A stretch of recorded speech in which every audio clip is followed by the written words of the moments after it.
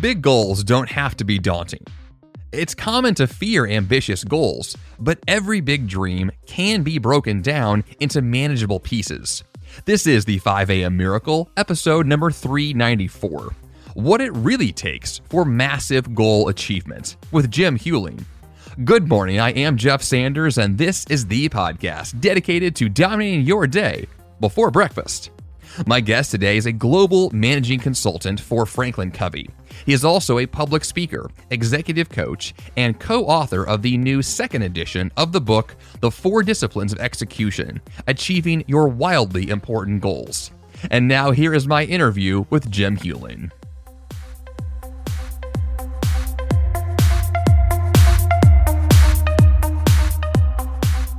Hi, Jeff. Thank you. I'm very honored to be included as a guest today. Thanks. I want to jump right in today with the book that you have co-authored with a couple other guys, and this book is called The 4 Disciplines of Execution, Achieving Your Wildly Important Goals. I think this book is a great fit for this podcast, and I'm really curious in terms of lots of different elements here, but I want to start with why don't we, I guess, as leaders, as people, as individuals, why don't we execute our goals effectively, or why do we need to understand execution better?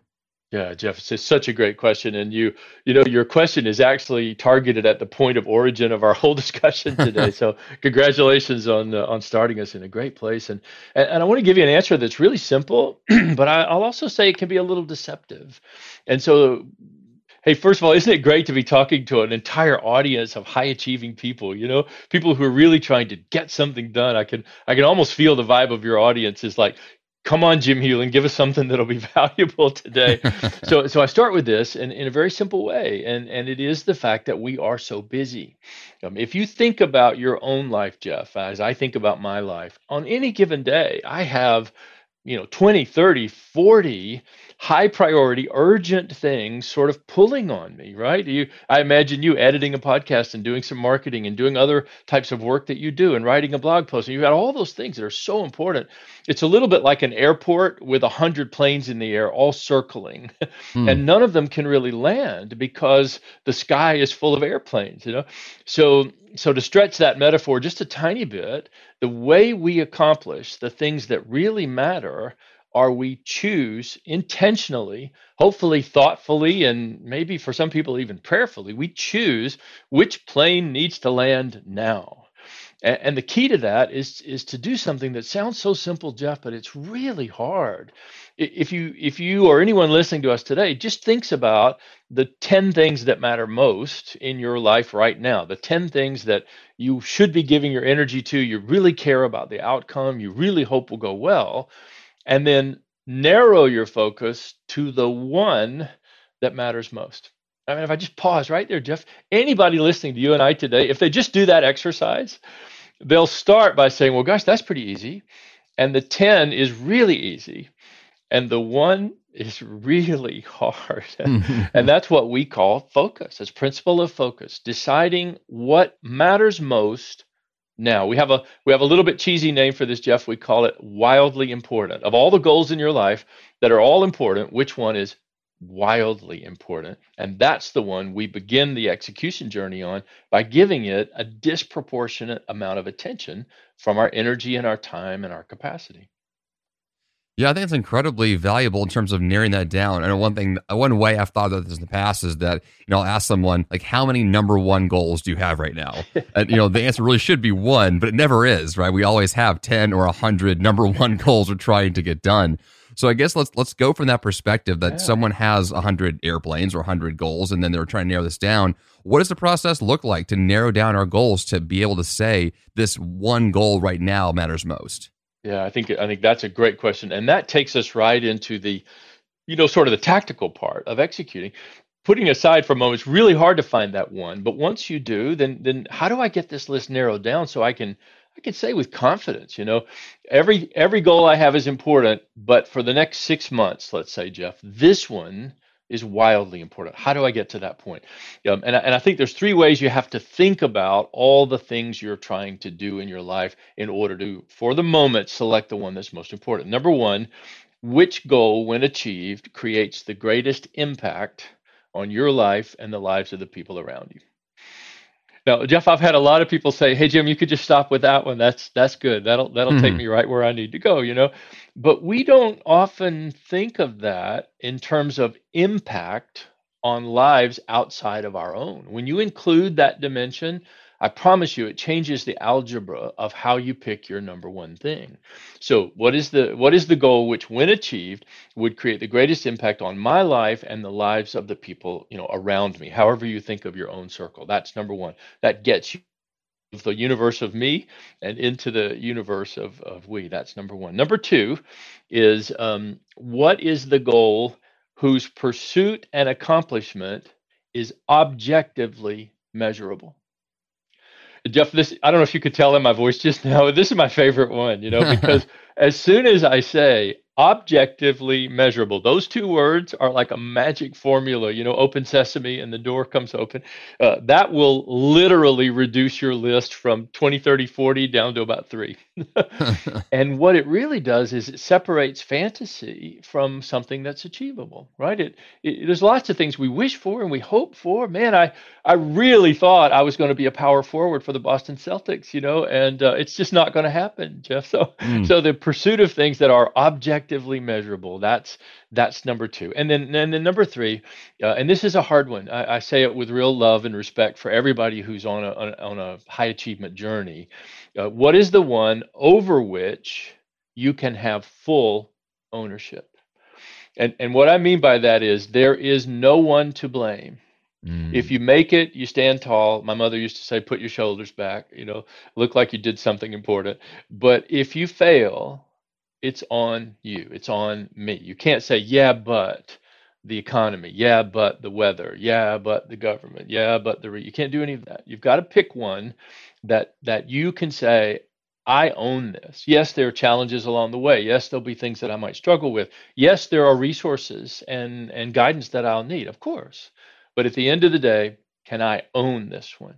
Those three things give you a pretty good recipe for going from 20, 30, 40 down to one or maybe two that you could then make a final decision on. Yeah, this is a great way to filter the goals. I think it's a really very tactical way to approach this. And I want to go back to the first one you mentioned, which is impact. And there's one element of that I like what you said here about this idea that we don't think of goals that impact outside of ourselves. Oftentimes we're very me centric. And from that perspective, how do we go about choosing goals that we believe can be more impactful in terms of, I guess, the community around us, that circle of influence? Is there a way to say, here's how we can filter out goals that we can identify up front that this will be more impactful? Yeah, gosh, Jeff, can I just pause for a minute? This may be inappropriate, but you are really asking great questions today. I mean, Good to hear. and I'm on a lot of podcasts, and I'm not often asked questions of this kind of depth and insight. So, congratulations, my friend. I'm already bringing my A game because of the questions that you're asking me, my friend.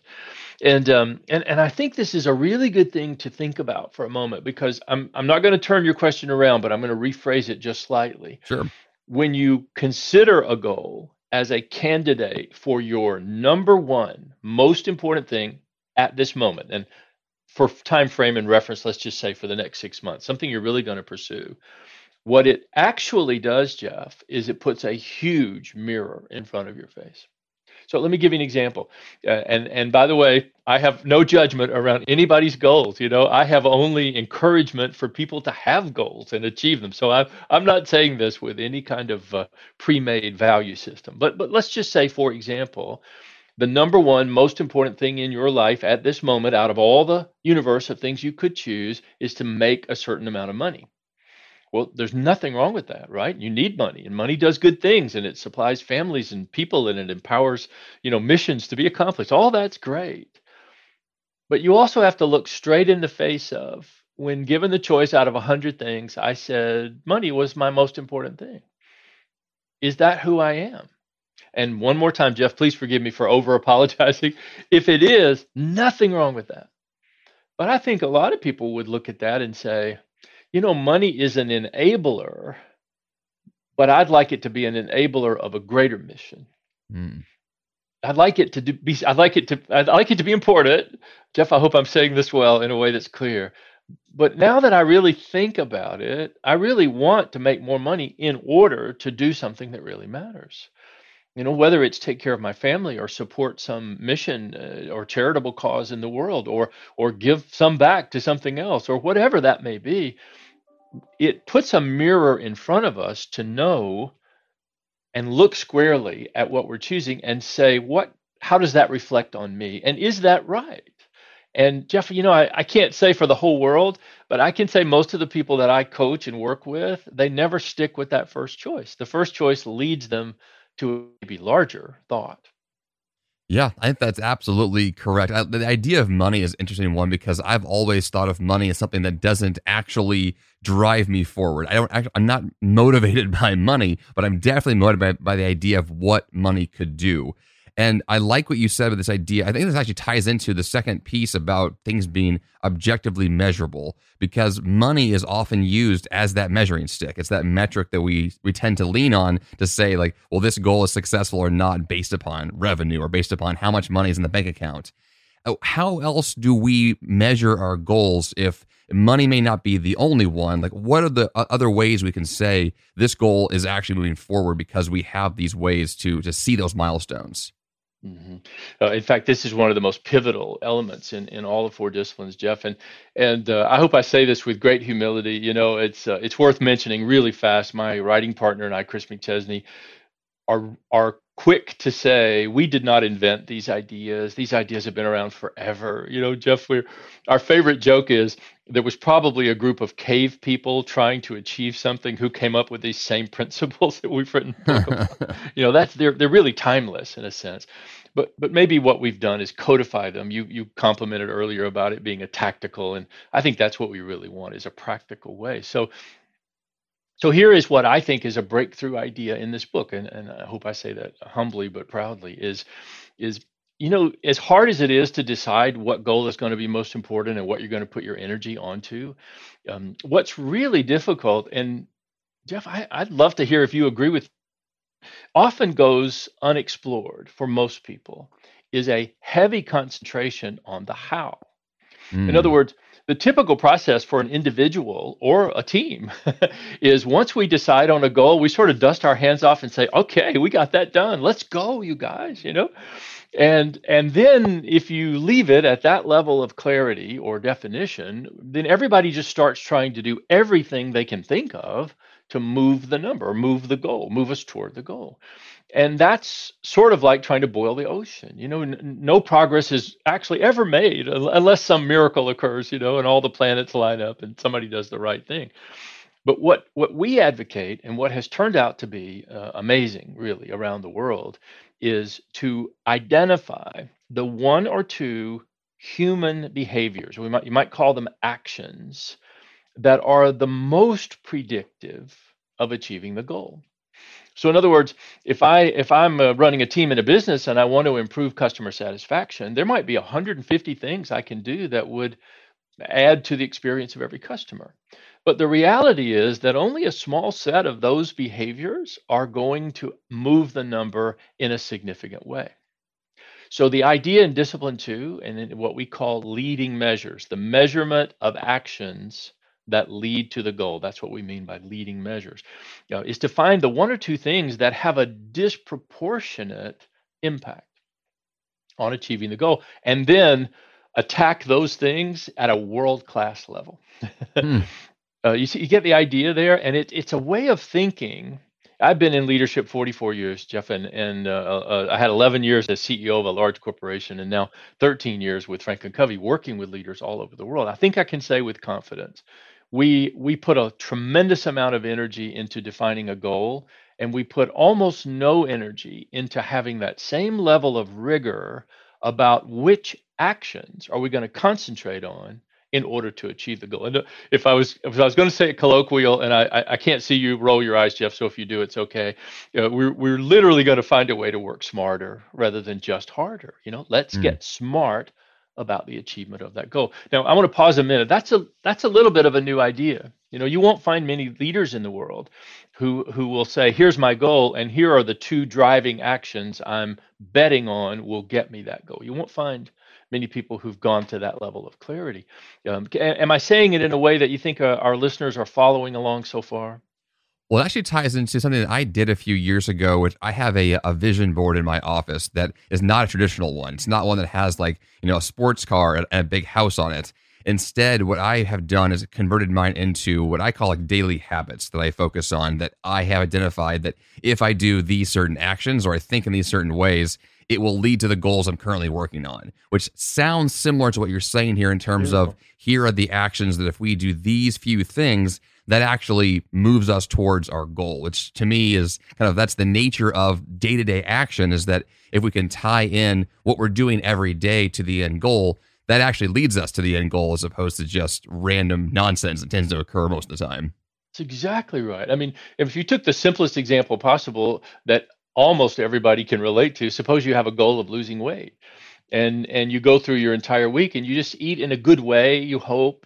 Maybe you move or walk around or exercise a little bit, and then you get on the scale every Saturday morning hoping that somehow that scale will move.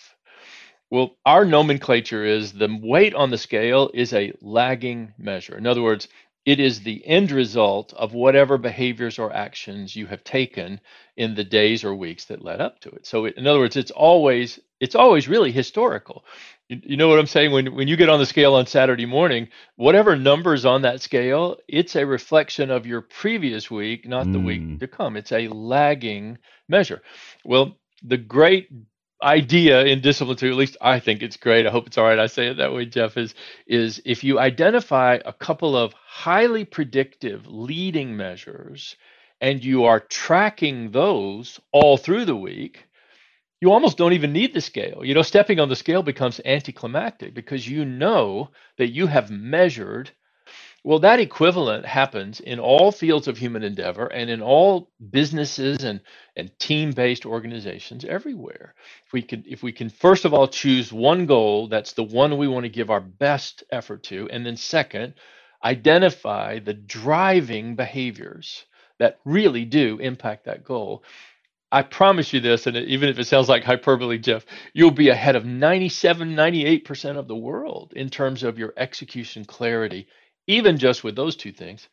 And I'm afraid I'm making this sound like an infomercial, Jeff, but we're only halfway through the four disciplines. That's only 50% of our formula, but you can see the clarity that would add.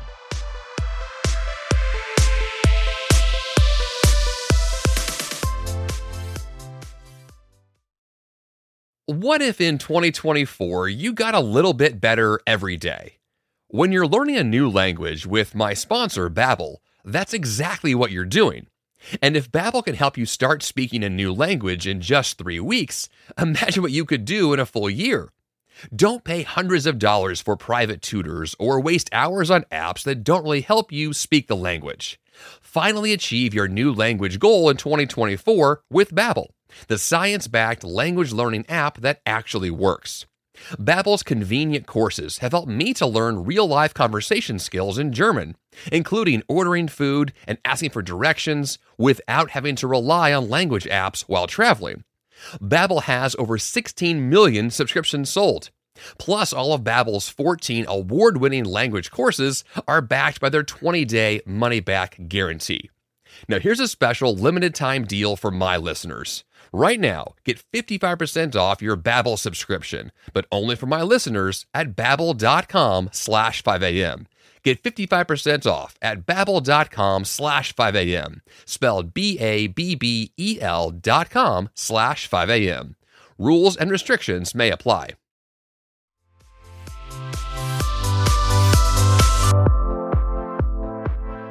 Oh, certainly. I think the idea of a leading measure is a very powerful one. You have the right tools that you're looking at, the right metrics you're looking at. Yeah, you're right. It's kind of boring then to see the result because you already know what's going to happen. Can't you imagine how many leaders in the world would like to say, yeah, getting the monthly report is a kind of boring thing because it's always good. Very true. Very true. One of the key things that I focus on this podcast a lot is the idea of focus itself, mostly because I see this idea, like you mentioned in the beginning, that we're busy as individuals, as leaders, and that distraction tends to be one of our biggest challenges. I know for me, like I think of myself as a creative person, which means I have 1,000 ideas a day. I can only act on 1 or 2 of them. How do people tend to figure out ways to block distractions so that the focus that we say matters to us, like, still stays important and actually is on our calendar and we actually follow through? Like, is there a way to frame the confusion and the chaos of daily life to not be so much? Oh gosh, yeah. And Jeff, I feel that I'm honored that you would ask me that question because clearly everybody on this podcast knows this is something you've mastered and are a teacher of powerful principles on yourself, my friend. But I'd like to give you two things, one philosophical and one practical. So on the philosophical level, we have to learn to distinguish between what is truly important and what is simply urgent, what feels urgent. So, in other words, if I'm on this podcast with you, being as clear and articulate and impactful as I can be is incredibly important to me. So important, I was up at no pun intended, Jeff, 5 a.m. getting ready to be a good guest on your podcast today. But if my phone buzzes with a message from my boss or a friend or something that might be important, that feels urgent, but it's not really important. It's not likely that it's important. You see the difference? Mm. So the ability to distinguish these is what's critical. And I say with great kindness, but also real clarity, most people have lost the ability to discern whether something is truly important or it just feels urgent. And that's a lost art in some ways. And that's the skill that when we begin working on it can really change our whole life. To say, does this just feel urgent or is this really important? So that's the philosophical part. Learning to distinguish between urgent and important. Critical skill if you want to be good at accomplishing things with your life. And maybe even, as you said, avoiding distraction. But then secondarily to that, a tactical kind of idea is to bring that idea of focus all the way down to your day. Now, this is where I feel like I'm a little bit like a student giving a book report to the author with you, Jeff. But if you start your day at 5 a.m. and if you have a set of critical practices, we know that those early morning hours have a disproportionate impact on the entire day. So I'm not bragging at all to say for the last 43 years of my life, every single morning I have written down on a list the three things that are most important for me to accomplish in this day. And so if you bring that kind of focus to your tactical approach to the day, you most often will find that you have the ability to get more done, but you also have the ability to buffer off to the side all the things that just feel urgent, but they really weren't. They didn't make the list. So this morning I wrote down the three things that were most important for me to accomplish today. One of them was to be a world-class guest on your podcast and to deliver a message that was impactful and would help hundreds or even thousands of people possibly. I wrote that down. I'm looking at it right now. Actually, it's right here in my app where I wrote down on my three things. So if you bring that level of focus, this is my tactical advice, you will have the ability to say no throughout the day, or maybe not now, to a whole lot of other things that feel urgent, but aren't nearly as the thing that mattered most. And I want to quickly add a thought on the end of that, Jeff, is that most of the time we live in the reverse of this. I mean, we go through our day saying to ourselves, I really need to work on that today. I really need to get to that. And I'm going to get to that. I just need to clean my inbox out and I need to respond to a couple of these texts that came in last night. And then in other words, we make the important subservient to the urgent. Mm. And that's the antidote for a very frustrating life. I mean, we like to call that swirling mass of urgent things that, right now, Jeff, if you could see my head in a figurative way, you'd see this, it'd be like 100 airplanes swirling around my head. They're all there. We call that the whirlwind. And our metaphor holds up because almost everybody that hears that, Jeff, will say, gosh, that's right. I live in a whirlwind, and there's furniture and trees and cars swirling all around me. What do I do? So it's the ability to focus in the midst of the whirlwind. That's really a skill for life. Anybody can focus if there was no whirlwind. Like, Jeff, if I answer this question quickly and without effort, if I said to you, you have one thing to accomplish today and it's the only thing that matters, is it highly likely you would accomplish it? Yes. Well, sure. All right. But then the brain immediately says, but what about, what about this? And what about that? What about that phone call you need? What about that? And that's the dilemma. That's why I started my podcast with you by saying the biggest challenge we face is that we're busy. And Jeff, if you don't mind, I think I've gone too long on this answer, but I'll add to that. The second biggest challenge we face is thinking that we're actually working on all of it at once. Multitasking is the greatest lie ever perpetrated on the human race. Or maybe not the greatest, but one of the greatest lies, because we think we're doing it. If people are listening to our podcast right now and they're also eating a sandwich and they're also making some notes about things they want to pick up at the grocery store this afternoon, and their phone is buzzing with text messages coming in and they're glancing over at those, you think you're doing all of that. And if I can say it in a way that's only intended to have verbal impact, Jeff, I hope it's appropriate. You've really become a sucker for mediocrity if that's how you're living your life. That's a recipe for absolute mediocrity. And of course, the antidote to that is the ability to focus in spite of the whirlwind of urgent things that are swirling around. One way that I think about this concept is that the days that I have one important thing to do, I have never been more productive in everything else in my life, meaning that I'm doing all the other things I could possibly do except that one thing. And it's remarkable how true that is and how so many of us live like this so often. Yes. And I catch myself in that frequently and have to remind myself, like, Jeff, you're not even following your own advice here. Like, go back to what you know is actually true. But I think that we just have that tendency to want to, yes, things that are urgent, but also I think it's also this delay tactic to avoid the thing that we know is important, that might be hard, that we just don't want to do. And then that all we do is find just distractions intentionally to not do the work that matters. Exactly right, Jeff. And I will confess, because you've been vulnerable, I'll be transparent and vulnerable as well. There are days when I end the day with an immaculately organized bookshelf, and I did not do the very thing I was supposed to do that day. And I don't know if you would agree with this word, although I'd love to hear your reaction. I think of that as a form of resistance. Oh, yeah. I think we have something important to do, and maybe it's challenging. Maybe it's going to take a while. Maybe we don't even really want to do it, but it's important and we're supposed to do it. It could be any of those things. And so instead of doing it and actually getting out from under all that negative feeling, we find ways to resist it. And sometimes, as you say, resistance takes the form of cleaning out my inbox. I've been meaning to get to that, and then we end up at the end of the day not having done what we really needed to do. And sometimes, I guess, we pay a very high price. We ignore the important things in your life long enough, and you will pay a price that will make all the resistance seem like a huge waste of energy and time.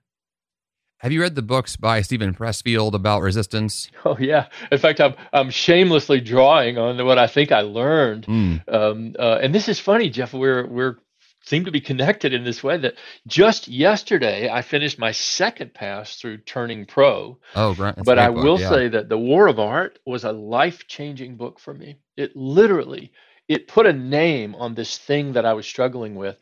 And Jeff, it made it seem almost like an entity, like resistance is like an adversary. And if you haven't read, I hope it's all right to promote him a moment. Steven Pressfield, The War of Art, is a miraculous book in terms of understanding the nature of the struggle. What in execution we like to call executing in spite of the whirlwind. Steven Pressfield really teaches in using different language, but a very similar concept, that people who are really professional, who are really going to do what they've said they're going to do, find a way to overcome the adversary that he calls resistance. And I found that language to be incredibly, I'll even say to myself, why am I resisting this? Why do I suddenly feel compulsive need to my clothes closet? Why? It's because I'm resistant. Resistance is an 800-pound gorilla and it's standing in front of my computer with the blog post I need to be writing today. So, am I going to end the day with 5 bags of clothes going to Goodwill and no blog post? Or am I going to get that blog post done and then find a way to do the other things that were less important? And Steven Pressfield does a lot to teach us that. Yeah, in the past, I've called that the clean house syndrome. So I end up with a very clean house. Nothing else is accomplished, but man, it looks good around here. That's the feeling. What's awful about that is, don't you you just have a little moment of kind of satisfaction too. Look at the file cabinet. Look at this. It's alphabetized, And that's the biggest draw, I think, is that because you get that hit of dopamine trying to do these other things, it reinforces the wrong behavior, and that to unlearn that is challenging. Yeah, it's the nutritional equivalent of junk food, isn't it? Yes, totally. It's like a brownie. I ate it. Boy, that brownie was awesome, and now I got nothing in my system.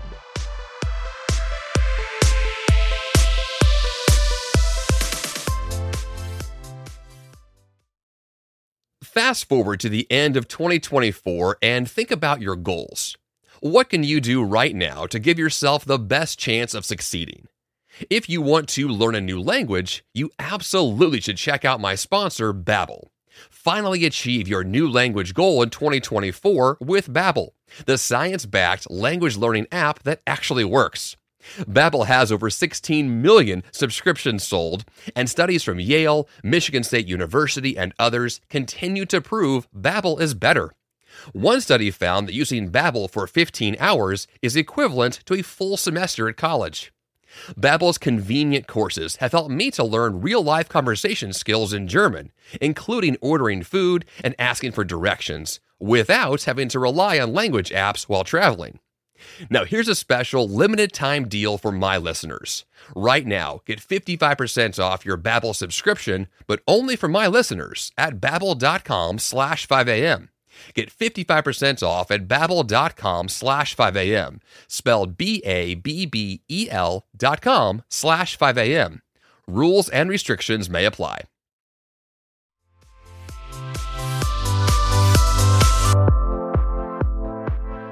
So there is, before we get to my final question that I usually ask my guests, I want to make sure that there's any other core concepts of the book that we've not mentioned today that you want to make sure we discuss. Oh, I do, and thank you for reminding me on this because I'm literally having so much fun with you. I've lost track of where we were. So we talked about discipline one, which in its formal language is called focus on important, but simple terms just means choosing one goal to be elevated above all the other ones, to be given the finest effort that you have. And then we talked about discipline two, which is to act on the lead measures.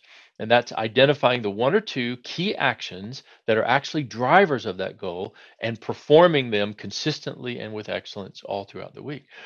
We have 50% of the equation left, and I'll say it quickly, Jeff, in the time that we have. Discipline three, everybody who knows me personally around the world knows this is my favorite discipline of all the four. It's like choosing a child to be your favorite, but still here it is. Discipline three is to keep a compelling scoreboard. And before everybody tunes out for a moment and says, okay, I've already got a dashboard at work, or I've already got something on the refrigerator, I want to tell you it's one of my greatest learnings as a leader. 44 years in leadership, including being a CEO and teaching leaders all over the world. This was a breakthrough idea for me, that the way we keep score influences the way we play. It's as simple as I know how to say it. So if you're leading a team of people and you're trying to get them engaged and they seem apathetic or cynical or resistant, it might be that the way you're keeping score doesn't make this seem like a compelling game. And it could also be as an individual. If you've got a goal that's simply dry, maybe you're keeping a little notepad somewhere of how well you're doing or something, and you're losing your motivation, or you're wondering how to tap into the next level of motivation. Ponder this idea for a moment, that if the way you kept score was compelling, it would make you want to play the game to win.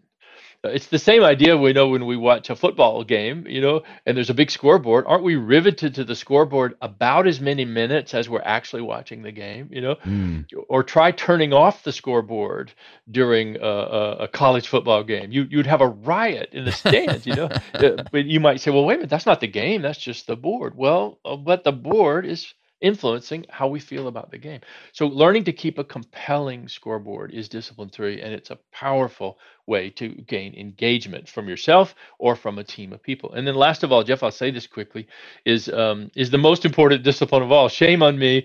I've saved the most important one for time that we have together, but I'll say it quickly. It's the discipline of creating a cadence of accountability. Now, you already used this language today. You said every morning I do this, every week I do this. You have in your vocabulary indications that you operate in a systematic or consistent way. And that's really the key. This regular cadence of accountability is a driver. So think of it this way, as I wrap this up, Jeff.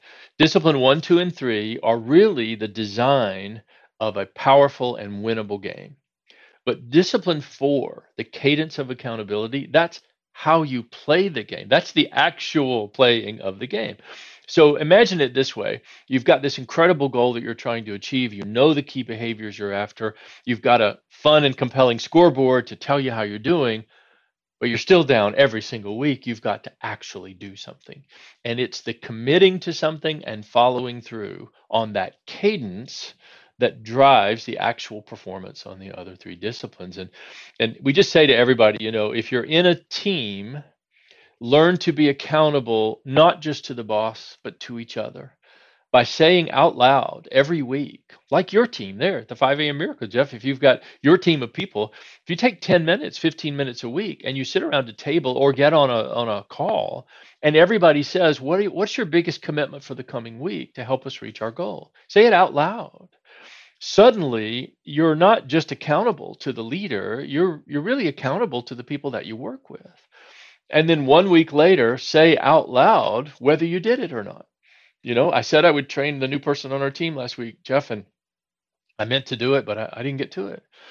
When you have to say that out loud, it will bring discipline. It will bring the desire for discipline to you. And if you're an individual, finally, listening to this podcast today, and you're thinking, well, wait a minute, Jim, I don't have a team. It's just me. I'm at home. I'm trying to learn a new language. What do I do?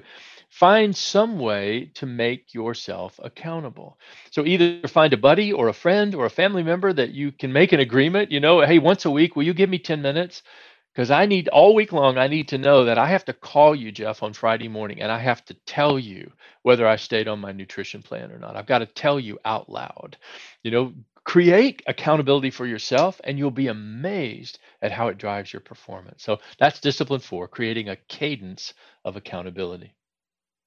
I love it. That's great stuff. I think there's such important disciplines to have for all of us, for the goals we want to achieve. I think it's incredible to be able to integrate that. I think the verbiage you're using, the terminology here to say, like, these are the language we're using, and it helps to clarify, I think, for a lot of us, what we may be doing, but not doing well or not doing correctly. I think it's interesting to have that framework there that really spells out, like, this is a way to operate that really works. Thank you, Jeff. I'm honored that you would say that. And if you don't mind a final second, is anybody listening to us, they might be saying, well, listen, Jeff, all he talked about was focus. That was discipline 1. And maybe leverage I could apply to discipline 2, finding the few things that create bigger outcomes, and maybe engagement around a scoreboard and accountability. Focus, leverage, engagement, accountability. Those ideas have been around a long time. Yeah, they have. And if Chris and I and Sean have added any tremendous value to this, the one thing we've done is we've codified that language a little more clearly, and we've written an entire book on how to do it. How do you make yourself accountable to another person? How do you design a scoreboard that makes you want to play? How do you find the most predictive actions or lead measures? Those things. That's what we're the most proud of, but didn't invent any of the original ideas. They've been around a long time. So earlier you mentioned this idea that you have this a list of your 3 goals for the day, and one of the things that I always ask my best guests here have to do with their morning routines, and really how that plays into, if you have an ideal day, if you have a way that you want to begin the day to ensure that today is going to be great. What do you do in terms of being intentional about those key habits or practices that really make sure that, like, today can be great?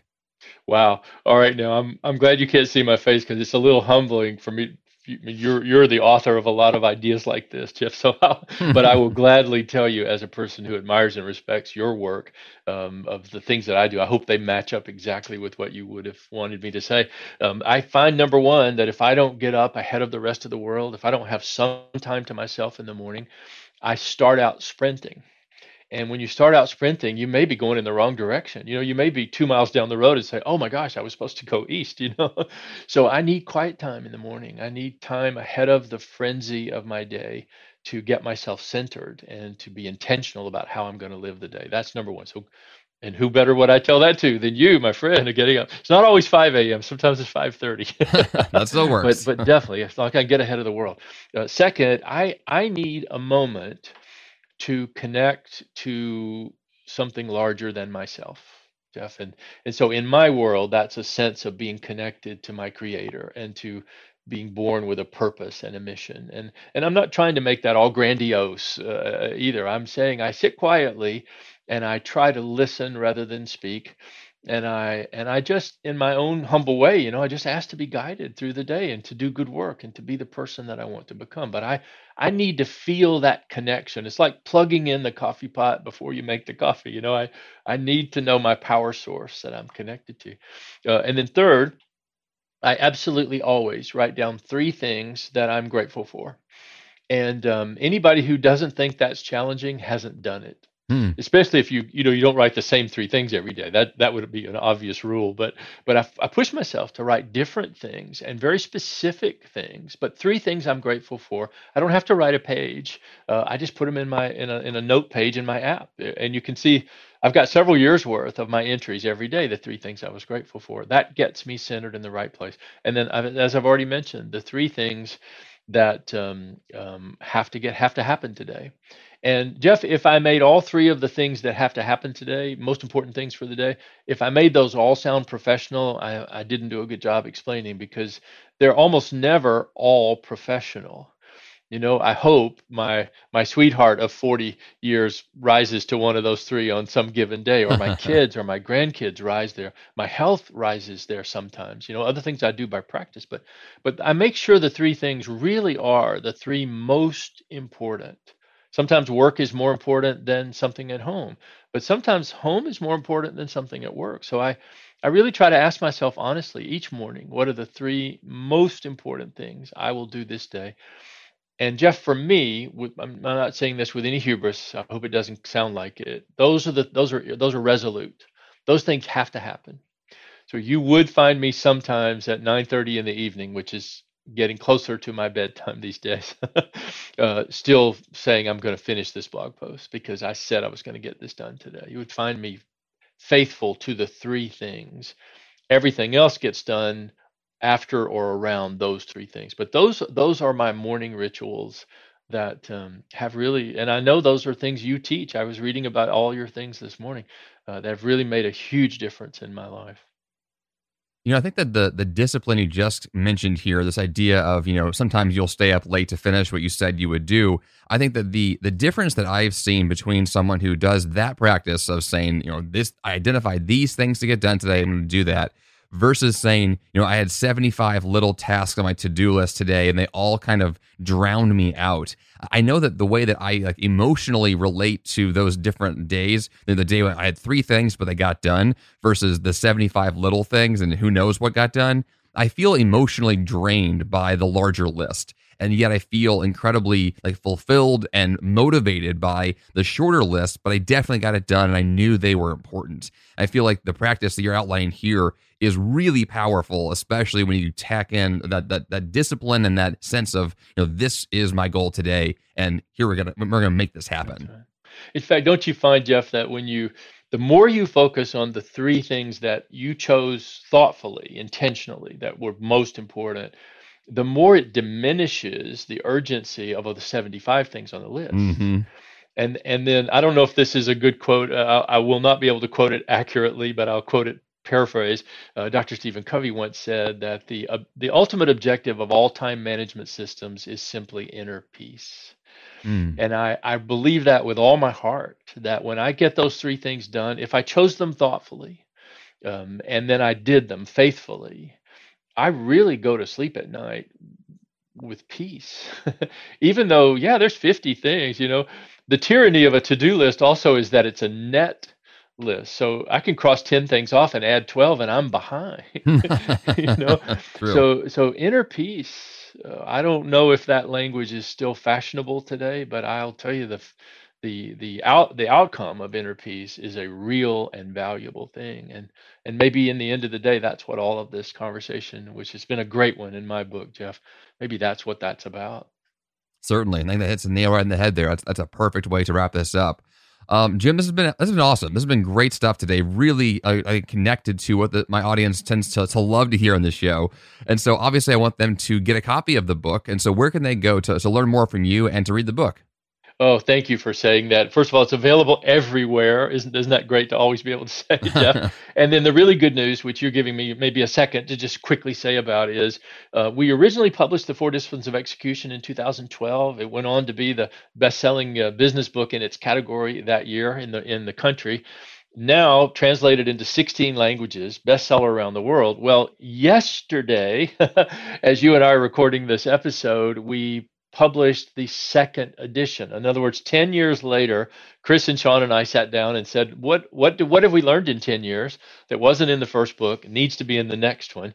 And we got all that captured. And so we launched yesterday around the world the second edition of the Four Disciplines of Execution, which is available at Amazon and Barnes and Noble and every bookstore, I hope, in the world, and is out in about 16 languages. So hopefully, no matter where your audience is, I know you have a global audience, Jeff, they should be able to find a copy in English or their own language. And I hope everybody enjoys it and will take a moment. If you buy it, make sure you buy the new one, buy the second edition. It's better than the first one, but I hope everybody has it and finds value out of the simple ideas that we wrote about in that book. Excellent, Jim. This has been amazing. I think the book is definitely a great one, so I want our listeners to be sure to get a copy. So I'll have a link for the book in the show notes page this week. Jim, thanks again. It's been great. Thank you, my friend. Anytime you need a guest, I'm ready. So I appreciate you letting me be on this platform. And if you don't mind, I just want to say one more time, thank you for the work you do, Jeff. It's important. You're changing the world by what you do. And I'm glad to have been a really small part of your very big mission on this morning.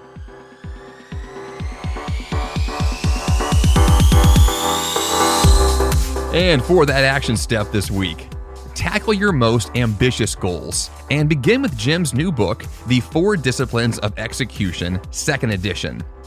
As much as I love goals, I know how stressful it can be to tackle too much at once and believe your dreams are too ambitious to ever achieve. It doesn't have to be that way, and there's a lot you can learn from Jim's advice to execute on what matters most. JeffSanders.com/394 is the place to go to get the episode notes, including links, transcriptions, and more. That's all I've got here on the 5A Miracle Podcast this week. Until next time, you have the power to change your life, and the fun begins bright and early.